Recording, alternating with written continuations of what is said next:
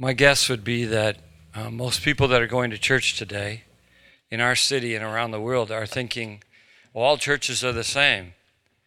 That it doesn't matter where I go as long as I go to church. But it does matter, because the gospel is not being preached everywhere around the world. It should be, but it's not.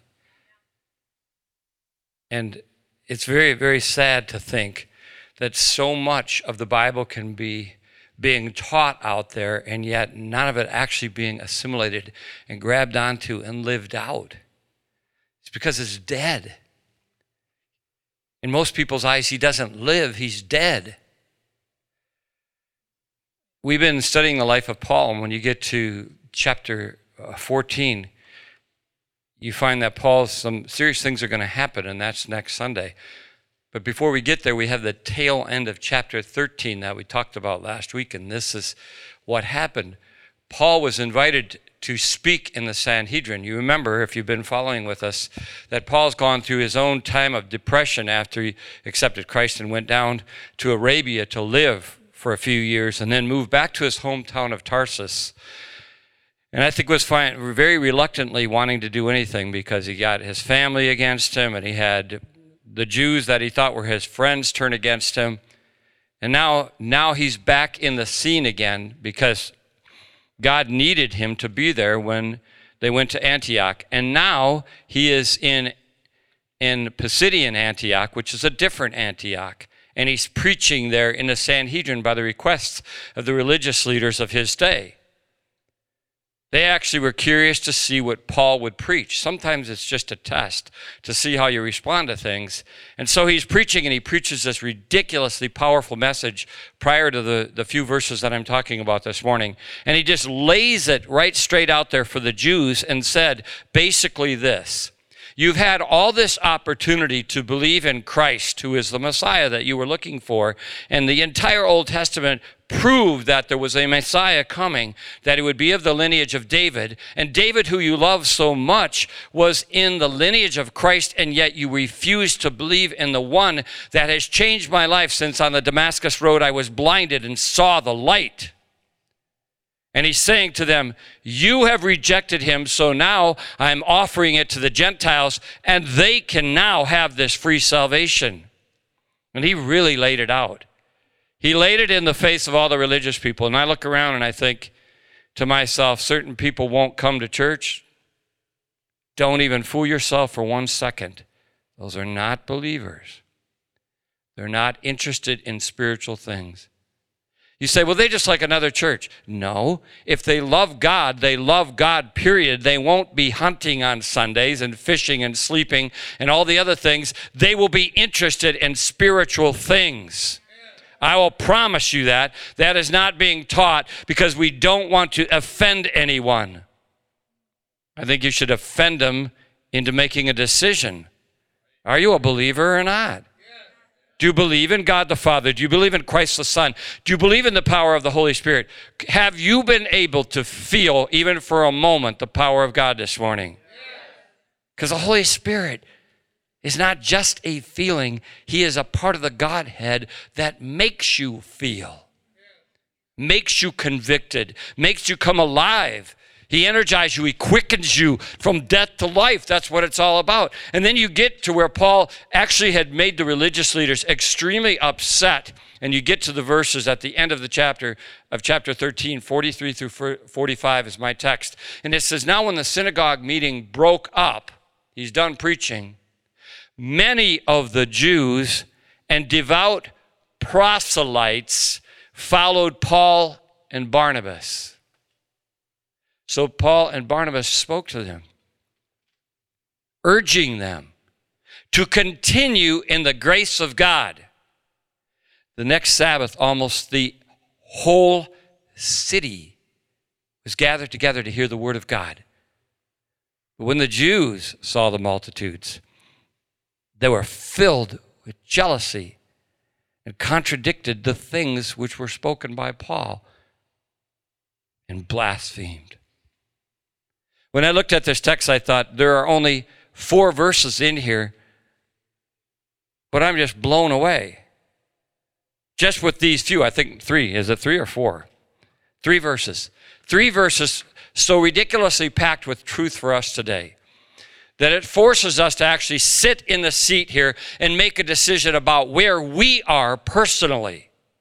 Where I am. You've already been confronted with that this morning because before you even got here, we were in here praying and worshiping and being the Levites that we're supposed to be to bring you into the presence of God. You don't just go to church to get more knowledge. You go to worship the one who gives you the knowledge. The only one that is capable of making you into anything is the only reason why you go to church. And so just as I'm studying this week, I'm thinking, what are you talking to me about in this text, God? And first of all, one of the things that I wanted to point was you have to know the difference between a proselyte and a true believer.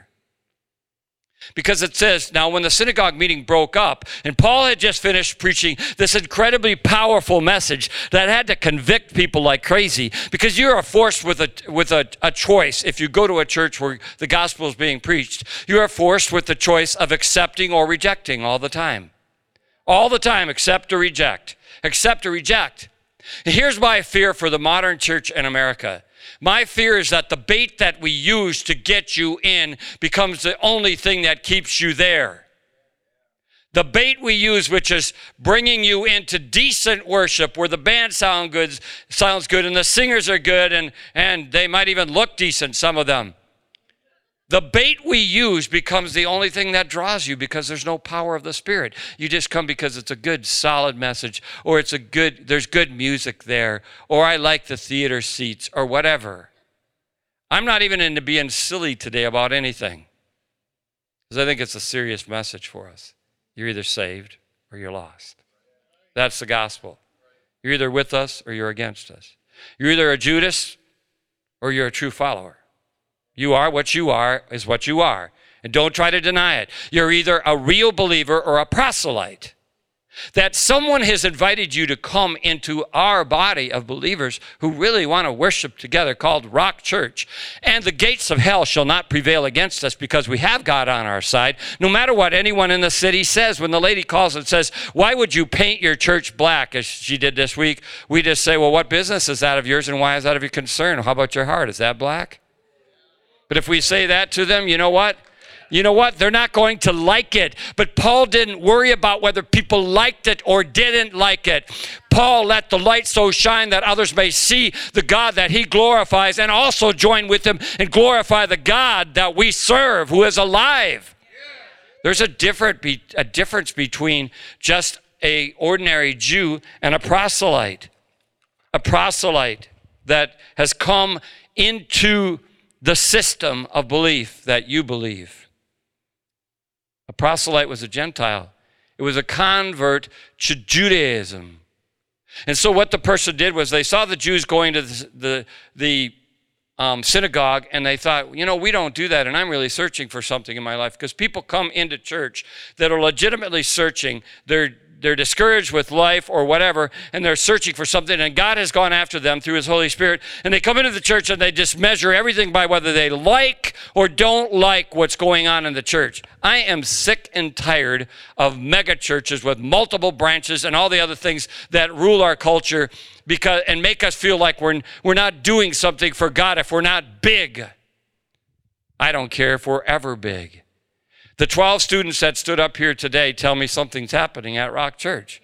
Because we didn't just have them come and work like slaves, which we did, but we didn't just have them come to eat my lunch that I fix for them every day.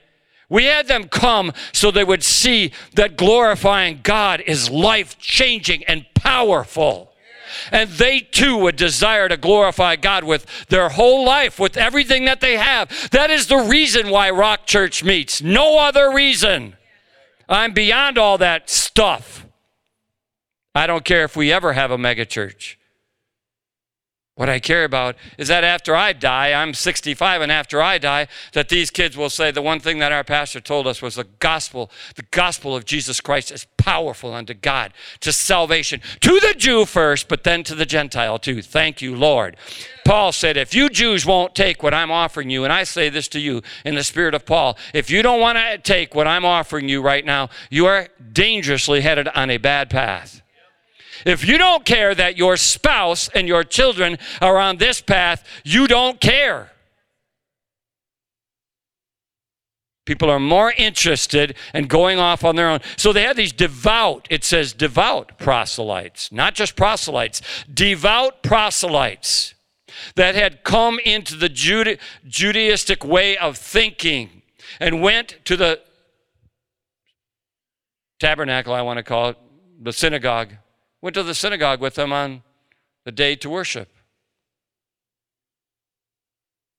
They weren't believers. They had a lot of knowledge. I said this to praise team. I'll take some of the biggest churches in our city, and I think the question we should be asking is this. Are people coming to Christ there on a regular basis because the gospel is spreading to every Jew, every Gentile? The gospel is spreading around the earth? Or are churches there entertaining Christians that are deader than dead? Getting their heads filled with more knowledge, but not doing anything with the knowledge they got. You know what you should be doing? Here's what happens in church. Jealousy sets in because you're out there and you think, well, I'm not one of them up there and I can never be one of them up there. Or you get jealous because you're not one of them up there when you could be one of them up there. You know what I'm saying? Why aren't we devout believers instead of devout proselytes? Our churches are nothing but fish that have changed aquariums. Not people who are coming into the kingdom through the power of God, through the gospel that's been preached. 3 years at the end of August we've been together. If you're in this room this morning and you accepted Christ through Rock Church in the last 3 years, stand to your feet. You've accepted Christ in the last 3 years because of Rock Church. That is why Rock Church started. Yes. You can have a seat. God said, I'm plucking you out. You had no idea that one day you were going to sit under the ministry of the gospel and say, I need that in my life. You had no idea because we don't pick God. God picks us. And God will take anybody that's open and available. Whosoever will may come. I'm not making that up. The scripture says that. Whosoever will may come. We're entertaining our people. I was reading an article in Charisma magazine, which I don't subscribe to. It was online. It was by the writer of the article was talking about the fact that she went to a mega church where she thought things were really happening until one day she realized that all they were doing there was just entertaining people. And proselytes were coming from other churches. They weren't getting saved. Their life wasn't changed by the power of God. The gates of hell did not prevail against Vince and his wife. They got saved. The gates of hell prevail when they're closed and no one's coming in. Do you understand that? We put it on the wall at our new place. Upon this rock will we build our church. Rock Church is built on Jesus Christ, the foundation of Christ alone. Nobody else, not Pastor Gary, not Nick, not Aaron, not anyone else, no matter what anybody tries to say. The gospel is the power of God, not us. We are simply his servants. We have all these proselytes joining in. Well, I go to this church and I go to that church and I'm really proud of it. Has nothing to do with what church you go to. We can stand out in the middle of a manure-filled barnyard and praise Jesus better than some people are doing in this city with their mega churches or multi-million-dollar building programs that are leading people to hell. This is what Jesus said about it. Woe to you, teachers of the law and Pharisees, for you compass sea and land to make one proselyte, and when he is made, you make him twofold more the child of hell than yourselves. You get what Jesus said? He said, proselytes won't cut it. Preach the gospel, and your churches will be full of people who are on fire for God. Second thing I see is time will reveal the sheep and the wolves. Oh, yeah. See, Paul knows that both the Jews and the Gentiles will have to make a serious decision in regard to whether they receive or reject. Yes, he knows this, that all of the Jews and the Gentiles that he's talking to now are not guiltless, and you've sat in this room and you're still not going to heaven. And I'll tell you this is the way faith is. I'll say it till the day I die. Faith is not faith unless it takes you all the way to sight. And baloney with the eternal security crap that you hear in every church and that I grew up with. Not true. The only security I have is this. My hope is built on nothing less than Jesus' blood and righteousness. I dare not trust the sweetest frame, but wholly lean on Jesus' name. There is power in the name of Jesus. Only then is a message powerful. Nothing to do with me or anyone else. We could try to be cute and trite and tell stories till we're blue in the face, but it won't change anybody's lives, and people need the Lord. Acts 20 says this, keep watch over yourselves and the entire flock of which the Holy Spirit has made you overseers. Be shepherds of the church of God, which he purchased with his own blood. I know that after my departure, savage wolves will come in among you and will not spare the flock. Even from your own number, men will rise up and distort the truth to draw away disciples after them. There's a Judas in every 12 people. You're sitting in a circle of Judases this morning. I remember in my former church, college-age man coming to me and saying, my dad's been a riverboat drunk his entire life. I don't want that life. Pastor, don't let me go back there. And he did. And another young man coming to me and saying, Pastor, I've been sexually immoral, impure, and lived horrible life. Don't let me go back there. And as soon as I was removed from the church, he's still there. Or he's not there, actually. He married a woman who had had babies with 2 other men. Because there was nobody telling him, beware for those grievous wolves out there. There's wolves that are going to try to lie to you. They're going to pull you away. They're going to say, come after us. Go over here to church. Shouldn't it matter where you go to church? Shouldn't it? I'm not saying we're the only church. Don't misinterpret what I'm saying. Should it not matter what flock you are a part of? Why would you want to be a part of a flock where the Holy Spirit never, ever, ever was present? You know how the Holy Spirit is present? Through purity of heart, through purity of motive, through humility of service and spirit. I found it a great joy to cook for the kids every day because I don't think we need to wash each other's feet. I think we need to cook for each other or something else. I think of all the people in our church that go pick Willie up. That's what you need to do. I think of all the people in our church. I think of Kevin going and picking Scotty up, who's handicapped. I think that's what Jesus would do. The true church takes care of the widows and the fatherless. Yes, and fatherless happens to be this too. Your son is sometimes fatherless, isn't he? But he's a really sweet kid.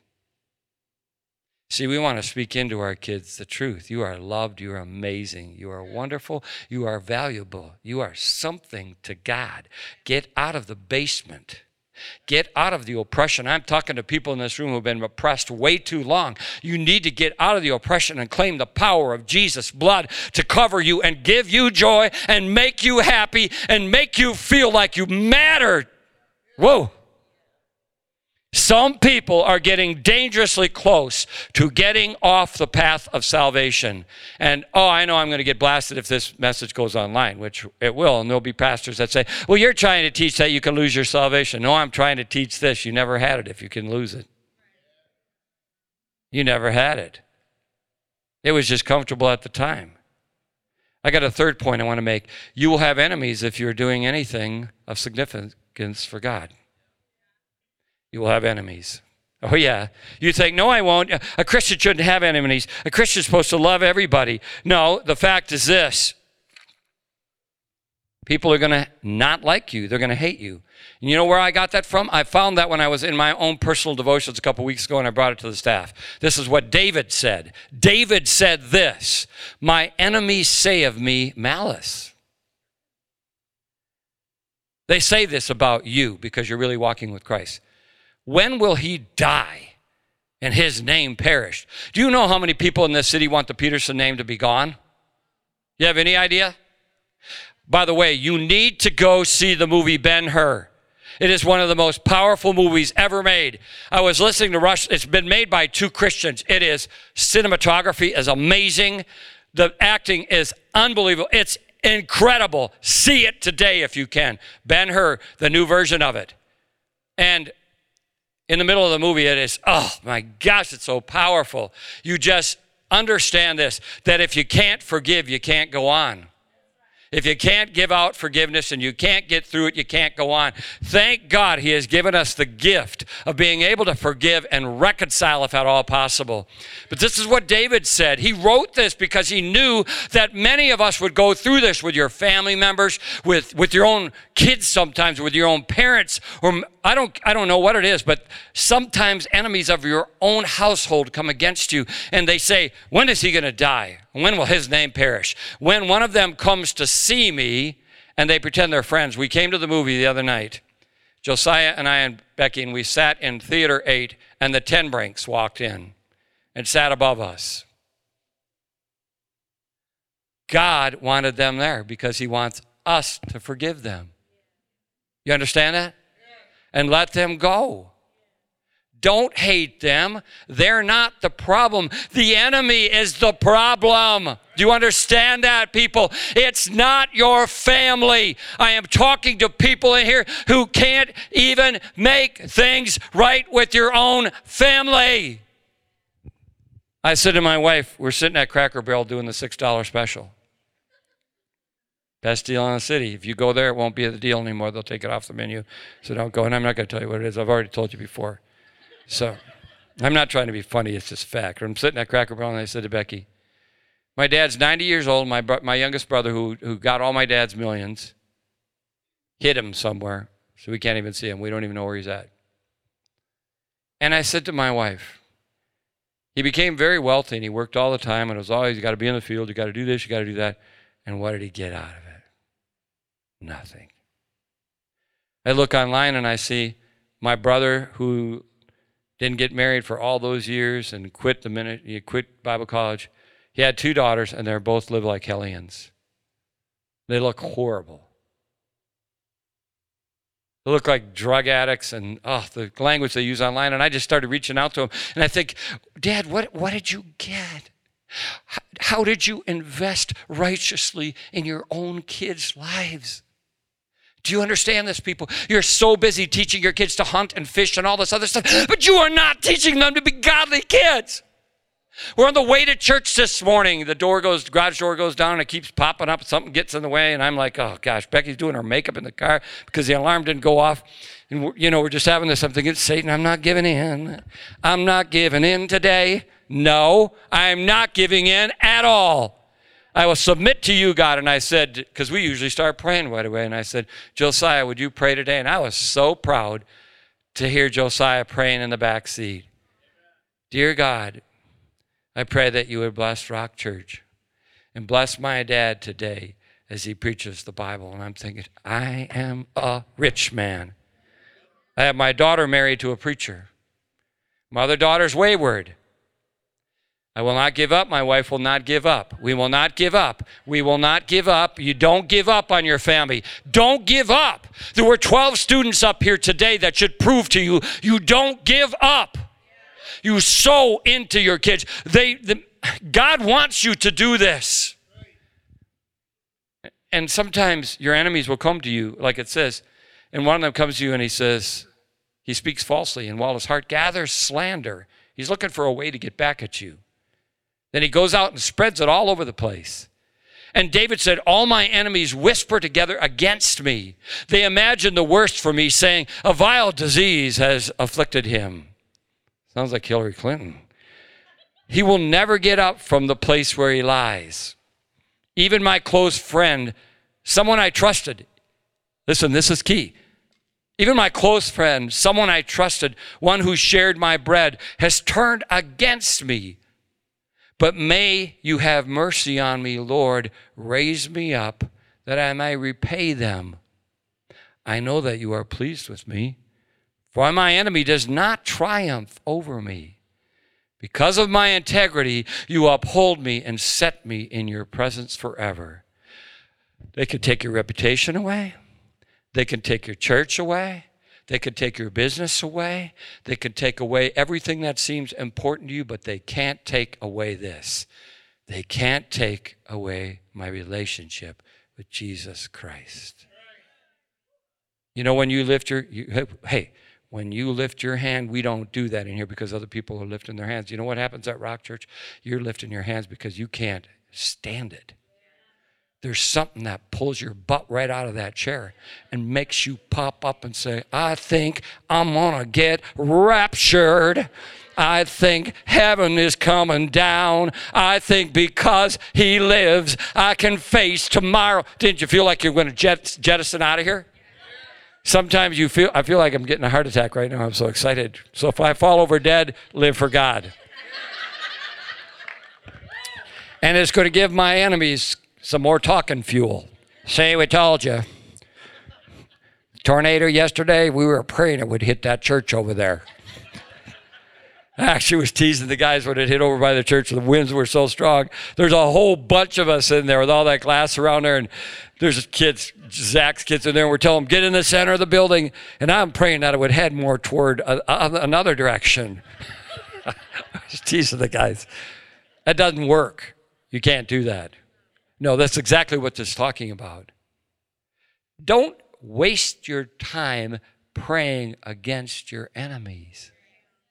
Pray for them. Don't pray on them. Pray for them. You get that? Because you're not going to get blessed. You're just going to be bitter. You're just going to be bitter. Go see Ben-Hur. You'll cry. Woo. On the Via Dolorosa, in the movie, it's really, really powerful.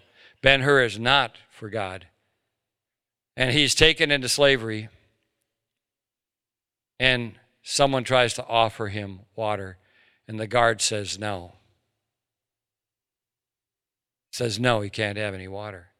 Later on, he has opportunity to offer it to the Savior on the Via Dolorosa.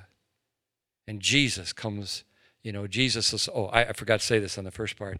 When the water was offered to him, he was being beaten. Jesus steps out of the crowd, just like Jesus does. He has this powerful thing that he does to you. And he looks in your eyes, and one glimpse of the Savior makes you melt. Am I right on that? For those of you who really know the King of Glory, get your eyes fixed back on him. He's the only one that has the water of life. Man, I want to say this, and I don't want to always be the pastor that's rebuking people. I want to be the one that's encouraging you. You've gone through something this year, personally, that has been a gentle reminder of my next point. It's this: be mindful of God's grace. Because if you look at the scripture, you're going to find it's pretty powerful. In verse 43, it says this: so Paul and Barnabas spoke to them. Who? The Jews and the proselytes that would listen. There's always somebody listening. Do you realize this? There's always somebody listening in on to your conversation. They're looking at your life. They're seeing how you're going to respond to everything that comes. And so Paul and Barnabas spoke to them, urging them to continue in what? In the grace of God. There's only one way you're going to make it today, and I'm going to make it. There's only one way, because life is going to treat you brutally, and this year something's happened that nearly killed you. It was a big, big setback for you, but it was a gentle reminder that you won't make it without the grace of God.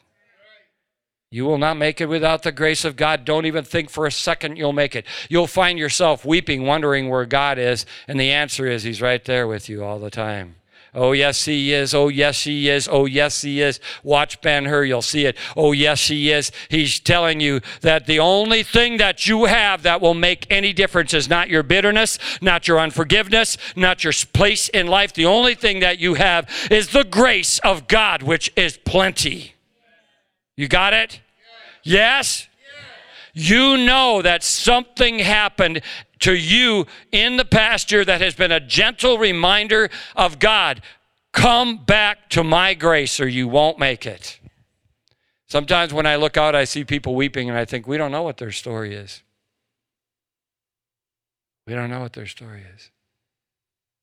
But the Bible says that Noah found grace. He found favor. Grace is favor. That's what it is. You get a favor from someone. They do a favor for you. Moses is said to have found favor with God.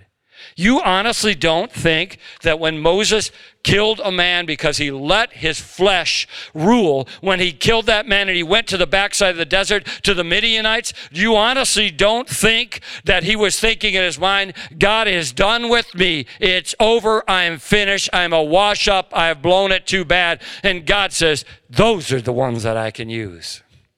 You got that?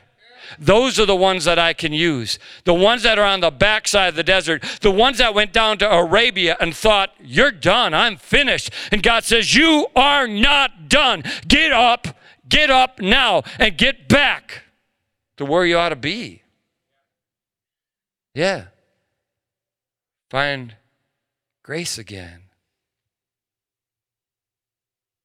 Grace of God is there every day, every minute.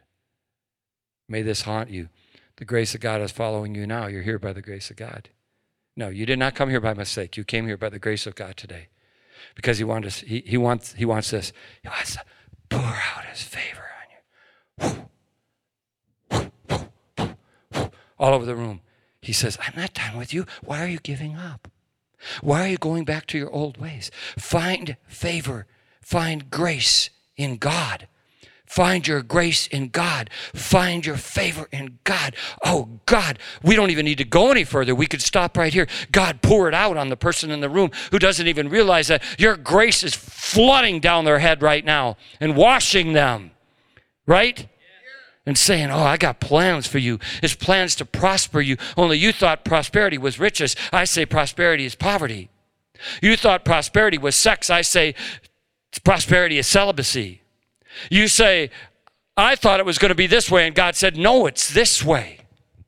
This is one of the things that troubles me most about the church. Big crowds are not necessarily a sign of God's blessing. Big buildings don't mean God's there. Little is much when God is in it, right? Little. He looks at you and says, you're a pretty strange looking duck. Well, he says that to a lot of people in here. You're a pretty odd looking one. Uh-huh. Yeah. I told you the gospel light attracts a lot of strange bugs. You're a strange bug. And God says, I love all 12 of those kids. You know what I think? I think that Cody didn't even get it until this summer. He got it.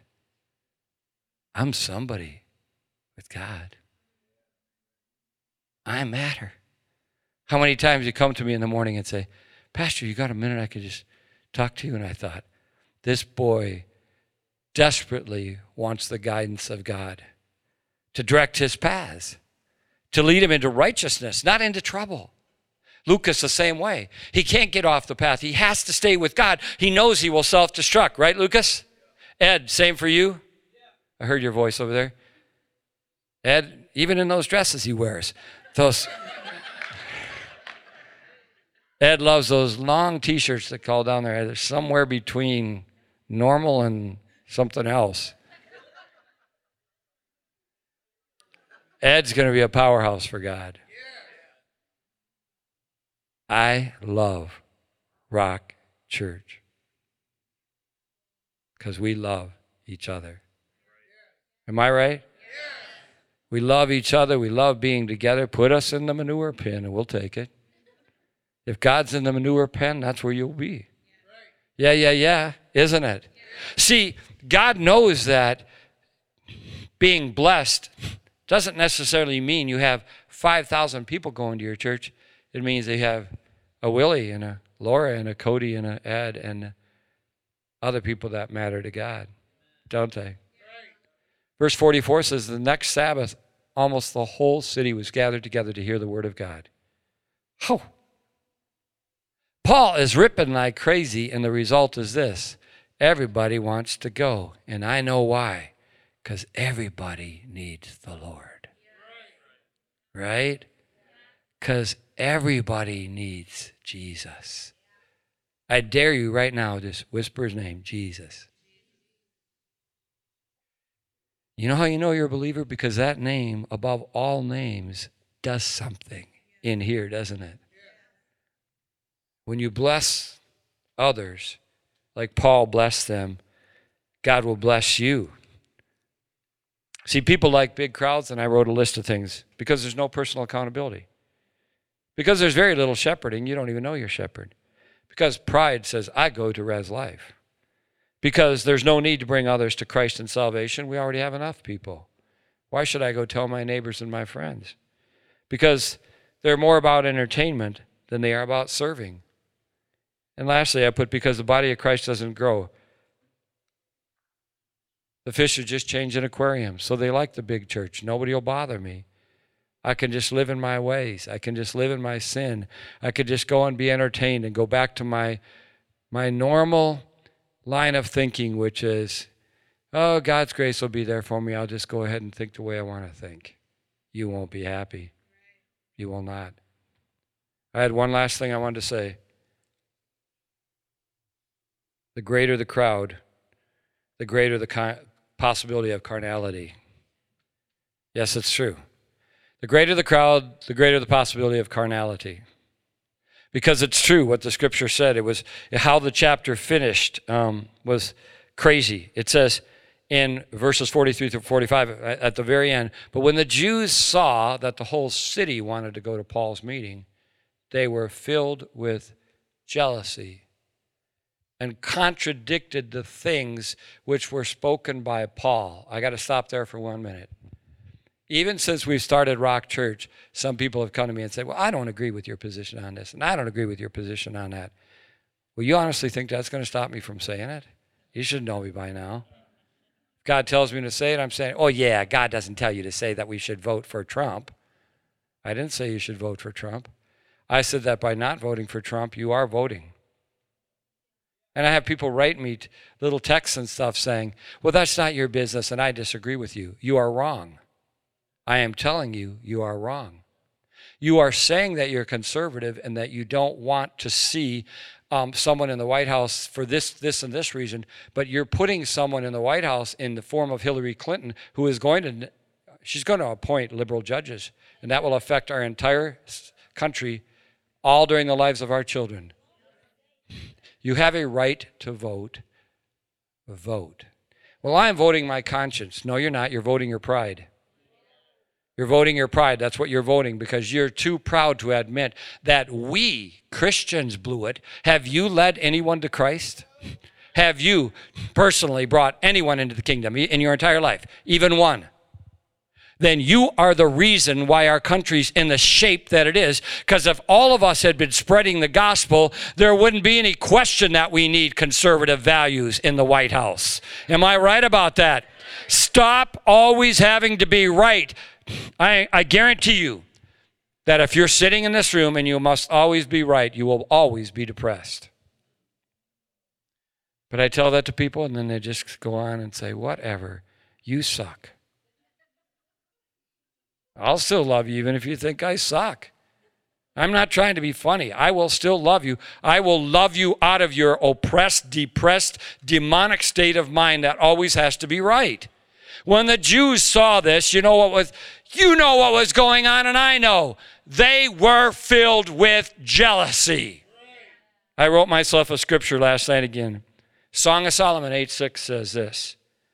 Set me a seal. I don't have it on the screen. Set me as a seal upon your heart, as a seal upon your arm. For love is strong as death. Jealousy is as fierce as the grave. You get that? The Bible says that jealousy is as the sin of witchcraft. It puts a spell on your enemies, a spell of hate, which will not work. Only love wins. Hate does not win. In the big picture, stop being so ridiculously argumentative and submit.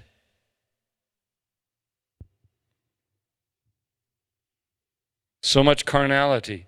1 Corinthians 13:4 says, love is patient and kind. It does not envy or boast. It's not arrogant. Put that verse back up again, please, one you just had. And this is how it all ends. And they contradicted the things which were spoken by Paul. Divisive people always have to be right.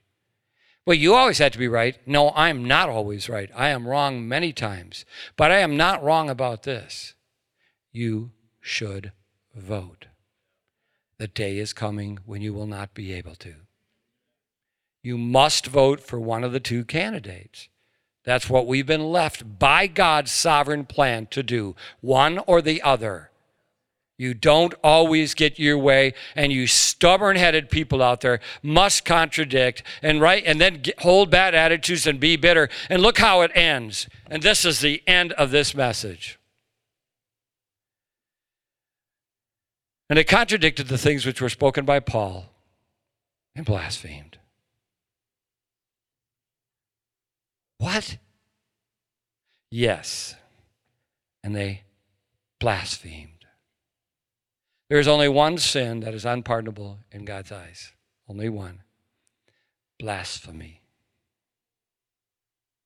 Do you realize that your bad attitude, your bitterness, your off-path tangents all the time, that your stubborn thinking and your pride will all lead you to blasphemy?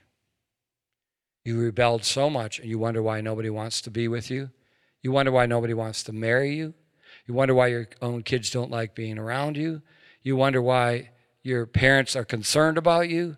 It's because you're always contradicting everything any leader says, and you're blasphemous by doing it. You're supposed to respect those in authority. The Bible is very clear about that. It doesn't mean you bow down and worship them. It means you listen. In order to work at the Rock Church staff, you have to listen. I'll serve you, but you also have to listen. You're going nowhere quickly if you have that contradictory, negative spirit that the Jews and the proselytes had. Our church will go nowhere with those kind of people. Our church will do the best if we move toward a love for God that is so great that it is manifested in loving others. Starts in your own house, doesn't it?